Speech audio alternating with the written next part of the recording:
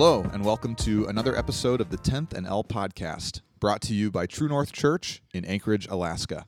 My name is Philip Coleman, and I am joined today by Megan Howes. Megan, how are you? I am great. I'm excited to be here, and thank you for inviting me.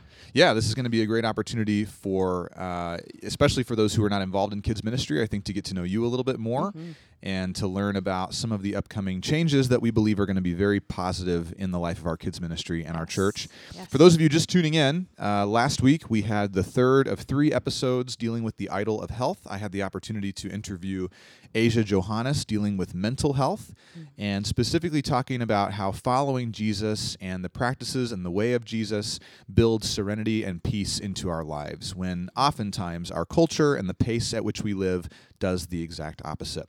Today, Megan and I will be talking about a book that we're very excited to share with parents and volunteers in our kids ministry, a book called Show Them Jesus by Jack Klumpenhower. A little disclaimer here, if you are already participating in our book study, or if you intend to, and maybe this is the slap on the back that you needed to take that seriously, what Megan and I will not do today is we will not provide sufficient cliff notes to replace you reading through the first section of the book. So a little later on, we'll talk about our process, how we're going to be working through the book collectively in small groups, and we'll remind you of the dates that apply to that. But we want to make sure you know on the front end, though we're going to talk highly of the book, hopefully what we'll do is build some excitement and momentum for you personally so that you can pick up a copy and make your way through the first section on your own. So, Megan, I want to throw the ball to you this morning. A lot of us who are listening will already know who you are, will have at least seen you, or we're aware of your story from the website. But I would love for you to briefly share with us a little bit of your upbringing and testimony. What do you do now? And if you want to talk about sort of the road you've walked to get here, and why do you care about kids? Awesome. Thank you.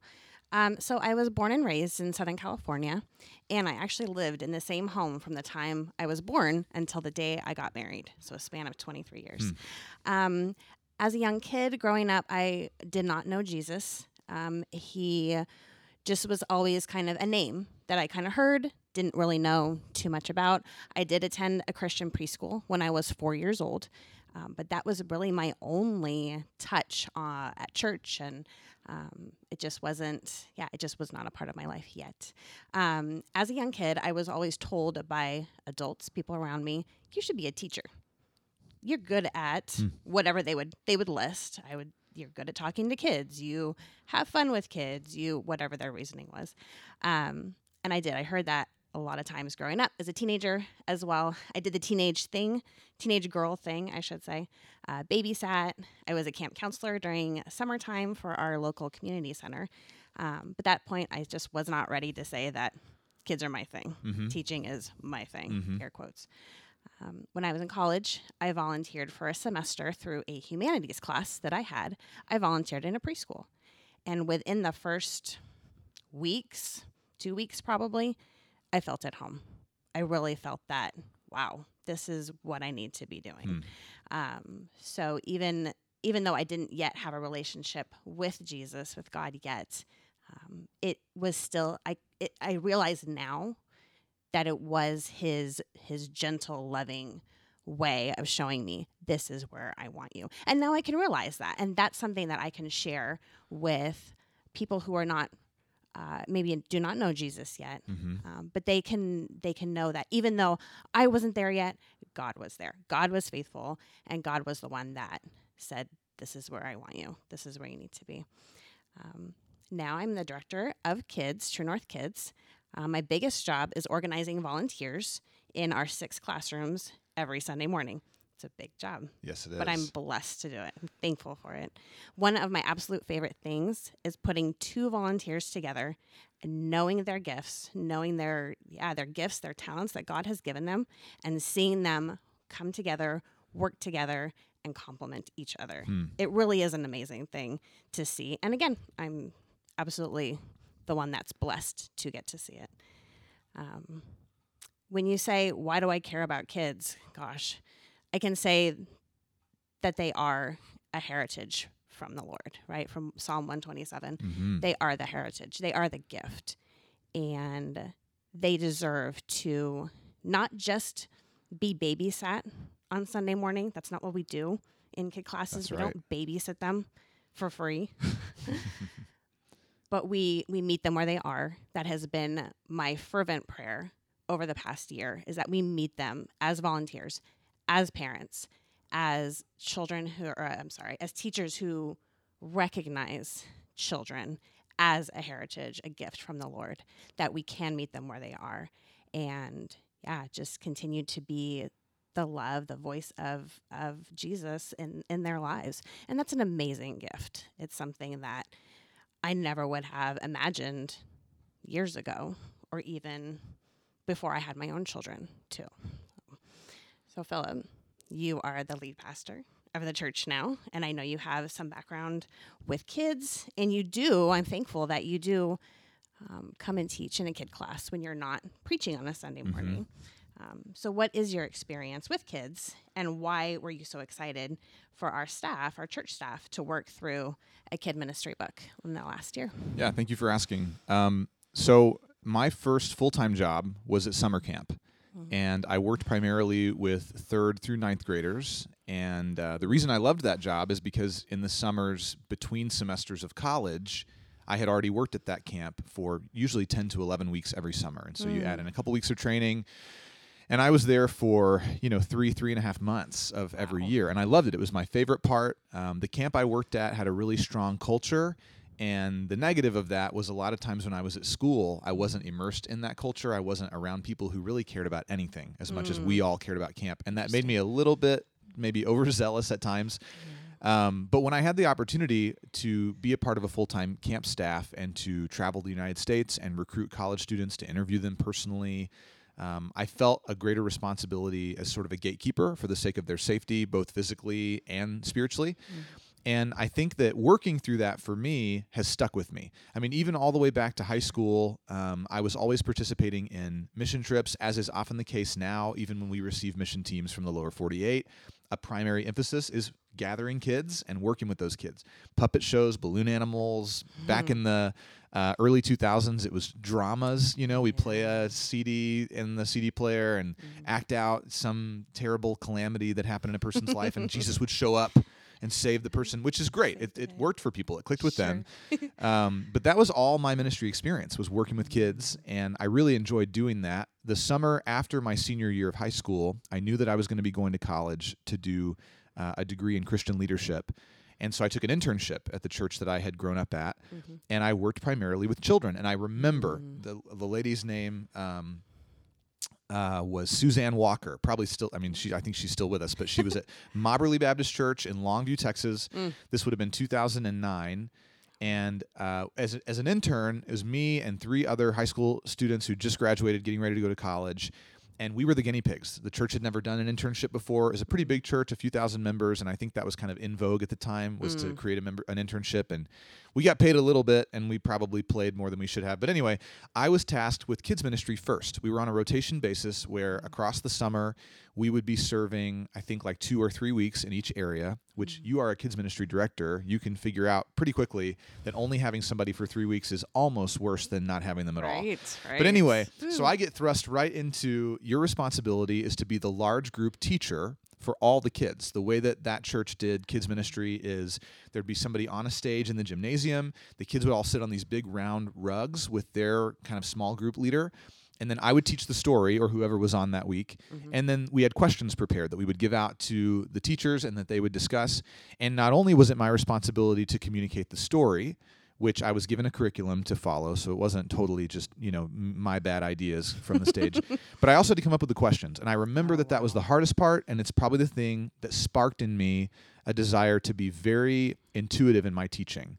Because I would ask these questions that felt automatic to me based on the time I had spent with the scripture personally, but they had very little to do with the actual teaching I had done, because I was following this curriculum for teaching. And so I realized there's kind of a big gap sometimes in kids ministry between what a grown-up can acknowledge is happening and is very helpful and spiritual in nature, and the kind of physical-only storytelling that we do with kids a lot of times.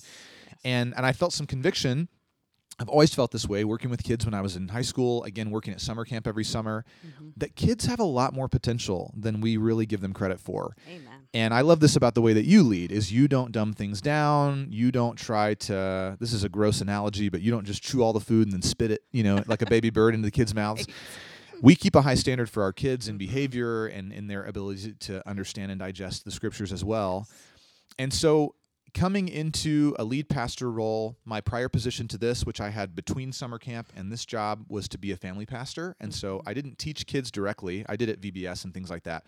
But I was over all of the kids' ministry. And I had so many challenging conversations with really faithful women, typically moms or grandmas, who wanted to serve the church by being able to communicate the gospel, the good news of Jesus, to kids.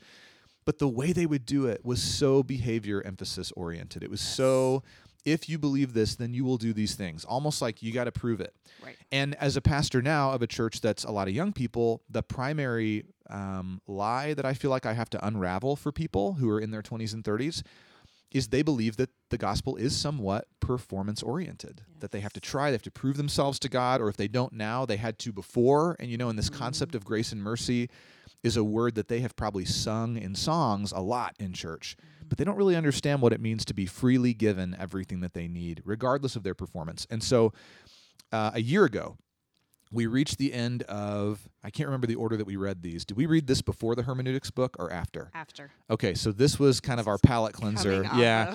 So sidebar here, we sort of rotate as a staff. We try to always be reading a book together and processing new concepts, even stuff that we may not necessarily agree with right away. And I recommended that we all go through a seminary-level hermeneutics textbook, and we did it. And someday I'll have Tyler Wolf on the podcast, and for 40 minutes, he'll just say mean things about this book that he hated reading. But he did it. He was faithful. We all made it through. I think we all learned a little bit as we went through it. For sure, it helped us. So Megan had the great idea of giving us something way more readable after that. And when we got Show Them Jesus, I'd never heard of Jack Klumpenhower. He's the author. I'd never heard an interview with him. He's not highly promoted, on the social media stuff that I follow. Mm-hmm. And so, opening the book, I thought, great, we're going to read this. Everybody kind of paid the price. They were willing to do the hermeneutics thing. So we'll read this. Even if it's not my favorite, we'll read it. No big deal. Right. And, even the people who have promoted it, they're people you would know if you were in family ministry, but they're not your big name, heavy hitter, celebrity pastors. Mm-hmm. And that's okay, sure. But it meant that I had not heard a lot about it. Right. When we got to chapter 3 of this book, I went from open and willing to aggressively excited. Mm-hmm. I have quoted chapter 3, and if you're reading the book, if you're working through it, hopefully you've made it that far. Jack titled the chapter the, quote, Gospel Day Trap. And he says, because the good news is for church kids too. Then he quotes Richard Sibbes, and I love this quote. Richard said, it is the end of our ministry to bring the soul and to bring Christ together and to let no debts and to let no sins hinder that. Mm. And I thought, that is the solution, man. That goes against every kind of kids training and teaching that I feel like I've ever been exposed to, with the rare exception of a few individuals who would be a part of a program that was maybe a moralistic or behavior-oriented program, and these guys would just swim upstream with the kids and teach the gospel anyway, which is great. But I'd never seen a church holistically embrace that concept. And I'm going to throw the ball back to you in just a second, Megan, but I want to make one more comment here. Mm-hmm. For those who are listening who are parents, if I can encourage you, I know we are concerned with our kids knowing the Bible, and we should be. I know we are concerned with them memorizing Scripture, and we should be. But I try to tell any parent who ever gives me an opportunity to influence them, and I'm a parent myself, that doesn't make me an expert, but, our kid is alive, so we know some of what we're doing decently well, that if your child graduates from high school and the only thing that they know is that Jesus is who he said he was, they're going to be fine. Yes. The challenge will be, and Jack gets into this in multiple chapters, is if they know everything but that, and they never really grasp that concept, and so they build a religious framework. Our culture, our world has categories for religion, so they can be encouraged and reinforced by people who aren't even Christians. The unique gift that we have as grown-ups, and the reason I'm so excited for our church to go through this book, is because we, as Jesus followers, can show Christ, the person, the works, the teaching, the love, in a way that nobody else can in our kids' lives. That is our golden opportunity. That is what is on the plate for us every time we come on a Sunday morning, prepare to teach kids. Every time our kid comes to us in our own home, if we're a parent or a grandparent or an aunt or an uncle, and they say, why did God do X, Y, and Z? A big one in our house lately has been, my daughter will say, why does God make some people do bad things? Well, that's not a very good question. And I could just say, he doesn't, you're wrong. Or I can go, I wonder how I can communicate to my daughter that there is choice available for people while still maintaining that God is in control, because that's where we derive a lot of our hope and safety. And what does Jesus have to do with that? And those kinds of recategorizations in my head are a product of this book. So, Megan, I want to ask you, can we get into the book a little bit here? How did you find this book? How soon did you realize it was going to be important for our kids' ministry? And then if you want to speak to any highlights, any particular portion that jumped off the page to you, go for it. For sure. So I subscribed, I think that's the word, to a Facebook page for kid ministry directors. And by far, when the question comes on the page, oh, I'm a brand new, my church just hired me as the director of kids, or I'm the brand new kid ministry director, or I was just thrown into this. What do I do? The biggest question was, what books do I read? What books can you all recommend to me to get my feet wet, to get me started? And by a huge majority, Show Them Jesus always, always, always came up as an answer. And so I went, okay, well, these people know what they're talking about. So I looked it up on Amazon. It got great reviews, great feedback. And so I bought it and I read it, and I couldn't put it down. It was one of those that I could almost highlight every sentence, or at least 2 sentences on every page type book. And that's okay to do. If you have a book right now and you're reading Show Them Jesus, you have that copy of the book, use the highlighter, use the pen. It's great. It's a great resource to use. So after we finished the wonderful hermeneutics book, Philip asked for suggestions for the next book. And I said, I did hesitate because I thought, I'm really excited about this book, about Show Them Jesus, but I'm also the kid ministry director. Why would Philip be excited about it? Why would Josh Mangum be excited about it? Why would Tyler be excited about it? So I kind of did I have this book and it's really good, so let's give it a try. And I was, like I said, I kind of sounded that way, kind of hesitant. But I don't even know if I saw the full potential in it yet. And I don't know if the Holy Spirit wasn't letting me see that full potential in it yet either until we started going through this book as a staff. So I think that, there's just an amazing amount of, there's humility in this book. It's never Jack Klumpenhower, the author. It's never him saying, well, if you've ever done this in a Sunday school classroom or a kid classroom, then you really shouldn't be in teaching kids. No, that's not what he does. He says, here are some mistakes that I made. Maybe you've made these same mistakes too, but Jesus is why it's okay. Jesus is why it's okay that you've made these mistakes. Jesus' perfection, it's about his perfection, not your perfection. Right. And I think that we don't get that anywhere else, right? Our culture is all about, you have to look the right way. You have to say the right thing every single time. You have to wear the right clothes. You have to drive the right car. You have to make so much money at the right, perfect job. It's never about Jesus. And like to what you said too, Philip, is that if that's the number one thing or the only thing that our children come out of school with and go off to the world, go off to college with, then that's what they need. That is what they need. That is the number one, the only thing, I should say.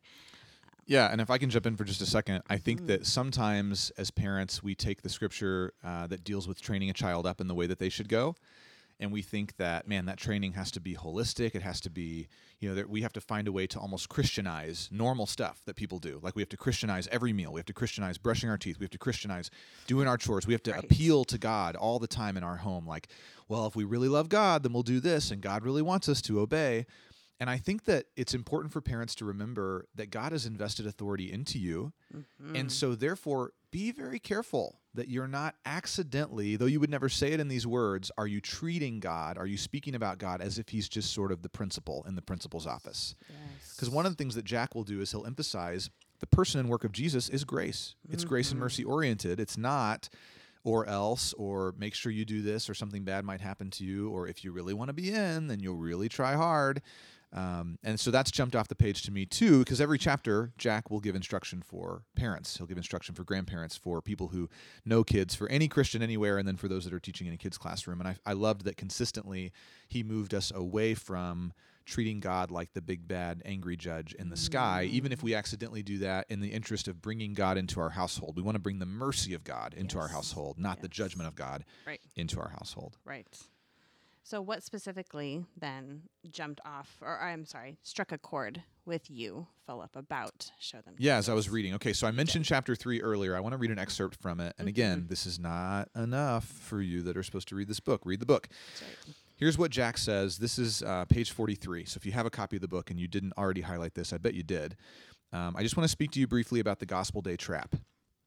Jack says this. He says, the Gospel Day trap happens when we think of the good news as very important, critical to salvation, but as something that only some kids need to hear some of the time. There are two problems that result from this kind of thinking. First, those few times each year that we quote-unquote present the gospel, they become artificial and we force it.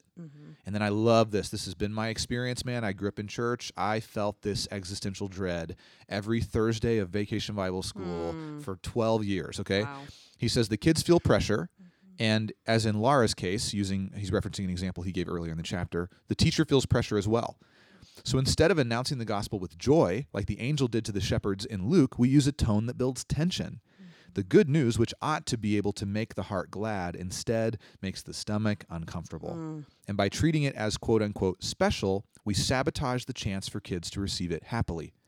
Everyone quickly learns that the good news means pressure and that the other topics make for more fun groups and classes, and that's the trap. Now, part 2, this means that church kids, those who we assume are doing fine because they're from Christian homes and because they go to church, this means that they seldom hear the good news. For any message to make a life-changing impression usually takes hearing it again and again, and that's why I made the point that I made earlier about your kid only grabbing onto Jesus is who he says he is.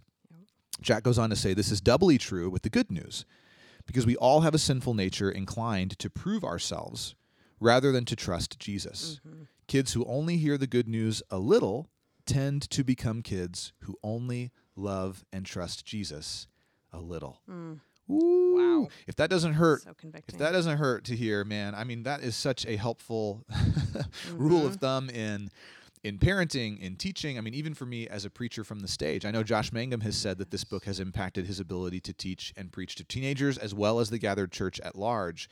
What we emphasize is what we demonstrate to people as the most important. And we can say once a year, it's all about Jesus on Easter. You know, we laugh about that. Do we just only talk about Jesus' death on Easter? Right. If we do that, then we're really telling people Jesus only needs 1/52nd of your time, because we're only going to talk about him 1 week out of the year, you know? Right. And so I love the other side of that coin, which is, as a pastor who tries to bring Jesus up every week, it's almost harder to emphasize Easter. We're kind of like, well, you know, we do this every week, so yeah, we'll talk specifically through the story, and we'll celebrate that today is our day to remember the specifics of his death and resurrection. But it's fun how getting away from the Gospel Day trap helps us to make Jesus normal, not to normalize him, not such that we bring his standards down, but such that bringing him up becomes normal for us. And I'll just say quickly, Megan, that this is a part of why we've wrestled with in the past couple of years whether True North needs to participate in a Vacation Bible School.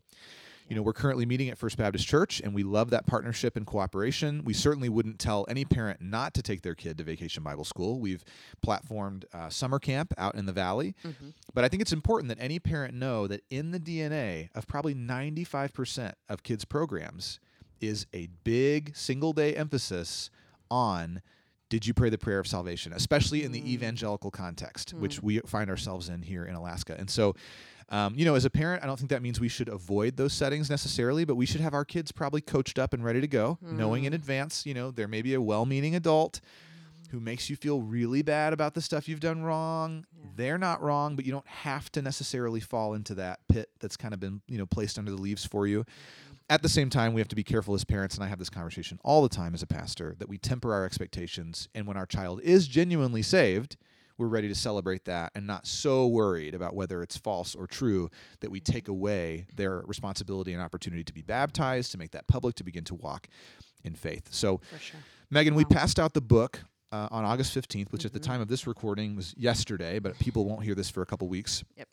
Our first discussion is scheduled for Sunday, September 26th. So if you did not know that and you're listening to this, I'm going to say it to you again. You may want to write it down, put it in your phone. Sunday, September 26th, the last Sunday in September, is our first discussion. Would you share with us, Megan, what should people expect from that discussion time? And regarding the first 5 chapters of the book, which are section 1, that's what we'll be discussing that Sunday, what are some things that you hope will stick out to people that they may come ready to discuss that morning? Sure. So as far as what we should expect on our discussion time, we're going to do what's called a roundtable discussion. So everybody will have the chance to not only ask questions, but answer each other's questions, right? We will be able to, I think sit down and pick each other's brains and really learn from not only the text, but how each of us perceive the text and internalize the text. There's so much opportunity from this book to teach and to share and to learn from each other. And I think that's what I'm probably most excited about. I definitely have seen volunteers on Sunday mornings say, wow, this curriculum, this Bible lesson for this week, it was really challenging to me because, or I'm really excited to teach this to the kids this morning because. So you guys are already doing that. The kid volunteers are already doing that. So to be able to sit down and have this roundtable discussion on the 26th of September for part 1 of the book, I think will bring even more than I'm even expecting right now. I know it's the same in the same vein as teaching kids, is that not only will I be able to teach and instruct, but I will learn too. And that's invaluable. And so I'm really, really excited about that. What I hope jumps out from section 1, I highlighted a quote from chapter 4. It's on page 76 of Show Them Jesus. It says, kids will need correction sometimes, but our mission, our volunteer mission, is not to hound or plead or talk kids into anything. It is to speak God's word of salvation, peace, faith, and the righteousness Christ gives. These are things that Paul calls the whole armor of God, that you may be able to stand against the schemes of the devil, from Ephesians 6:11. There isn't really much to say after that, right? I think that there's so much of this book that just, it's almost a mic drop to be a little bit, of the world about it. But yeah, there are so many parts of the whole book, of the first section, that just, it makes you think, and you think about what you read and internalize it for even the next time that you go and talk to a kid about Jesus, or you teach a kid class on Sunday morning. There's so much of that I think that our kid volunteers will absolutely be thankful for the book. If it's I know I am. I'm thankful for Mr. Klumpenhower to have put this out there and been brave enough to talk about his mistakes as a Sunday school teacher, kid class teacher, so that we can learn from him. Absolutely. And as far as the format goes, you talked about roundtable discussions. And the reason we're doing that is because we don't need you, if you are listening to this and you're going to participate in those discussions, we don't need you to come to those discussions fully convinced. No. This is a new concept. This is very different from how most kids ministries function. Yes. It's subtle, but it's a cultural level difference. It's not so much what we do in the classroom, but what our attitude and perspective is on what we're teaching. Mm-hmm. And so if that's a challenge for you, especially as Jack makes specific points, I know in chapter 5, he pushes against teaching morality from Bible stories and instead trying to connect it to Jesus, and tells a great story of how he was teaching the story of Queen Esther one Sunday, which is riddled with violence and sex, and a mom asked if she could sit in. And I love the story because I'm reading it and thinking, oh, no. Even as a preacher, there are times where I get a little bit skittish on what the Bible is bringing up, and I'm going, is everybody ready for this? Does everybody know? But I love that in his example, and I'm stealing his thunder a little bit, but he says the mom stuck around to the end of the teaching. She wasn't upset. And as the kids discussed how the weight of the world makes it harder and harder to follow Jesus as you get older, the mom asked if she could speak at the end. And Jack was like, I guess so. Yeah. Sure. And so she ends up looking all the kids in the eye and saying, take it from me, a person with a career, this will only get harder for you. Yes. The Bible knows you. It knows that the people around you want you to compromise. They don't want you to be different from the world. They want you to be exactly like everybody else, to have the same values, to bow down to the same idols. And if you refuse to do that, even if you do it with kindness and you're not combative about it, it's going to get harder and harder and harder. And I thought, what a really cool way to consider that probably as adults, we already know these things. But Jack gives us permission to bring those mature themes, like who Jesus is and what he really did and how he changes your life, into the realm of children, not waiting for them to get to a certain age where maybe we think that they've developed enough to grasp these concepts, but in the same way that we teach our little children manners at the table, how to make their bed, how to take care of the pets, how to say yes and no. We need that same level of repetition from a young age with the deepest and most valuable truths from the scriptures. So I want to read one more quote to you guys. I know Megan did that briefly. I want to read from page 92. At the end of every chapter, Jack gives us some questions as perspectives on things to work on, depending on what category of person you are, parent, grandparent, teacher. And so he says he expects some people will be asking at the end of chapter 5, you seem awfully willing to include sex and violence in Bible stories for young kids. Is that wise? And then Jack's response is this. He says two big concepts. One, it's good to remain as faithful as possible to the whole Bible account because that's how God gave it. And I agree with that. But that's still a little scary for some of us. But two is very helpful because he gives us the why behind that. He says it's better if kids' early exposure to the cruelty or the wickedness of this world comes through the Bible, where God's story of healing and forgiveness is also told. It may be challenging to discover violence in the Bible for the first time, but it's much more challenging to discover it without the Bible. He says, I let kids see how God is in control of death and pain and even man's cruelty and how God is rescuing us from these things in Jesus. The Bible is bloodstained. Its accounts of sin and gruesomeness are a serious barrier to teaching it to kids unedited. I see no reason to subject them to any of it unless I am using it to teach about the blood of Jesus. So, Megan, as we land the plane here, we're coming to the end of our recording time. I just want to give you an opportunity to throw kind of one last thought at us. I'll ask you to go first, and then when you're done, I just want to briefly explain kind of my expectations and why I'm excited that we're going to walk through this book one more time. All right, great. Again, I'm going to go back to the book and the words of Jack. But this is a quote from the introduction on page 2. It says, Jesus tells us that the work of proclaiming God's kingdom is dangerous. It takes courage. It demands earnest prayer. It's more about faith than giftedness, and it requires no resources other than those God provides. It's a high-stakes spiritual battle using supernatural weapons. Anyone who's willing to engage the fight on this level is needed for the cause. Such an adventure will reap a rare mix of power, humility, and wide-eyed joy. Isn't that amazing? It gives me chills every time thinking about it. What an amazing task that the Lord has given us and doesn't just leave us, but he stays with us every day, every second of every day. And that's what I'm so excited for our kid volunteers to see, to experience, and the parents as well.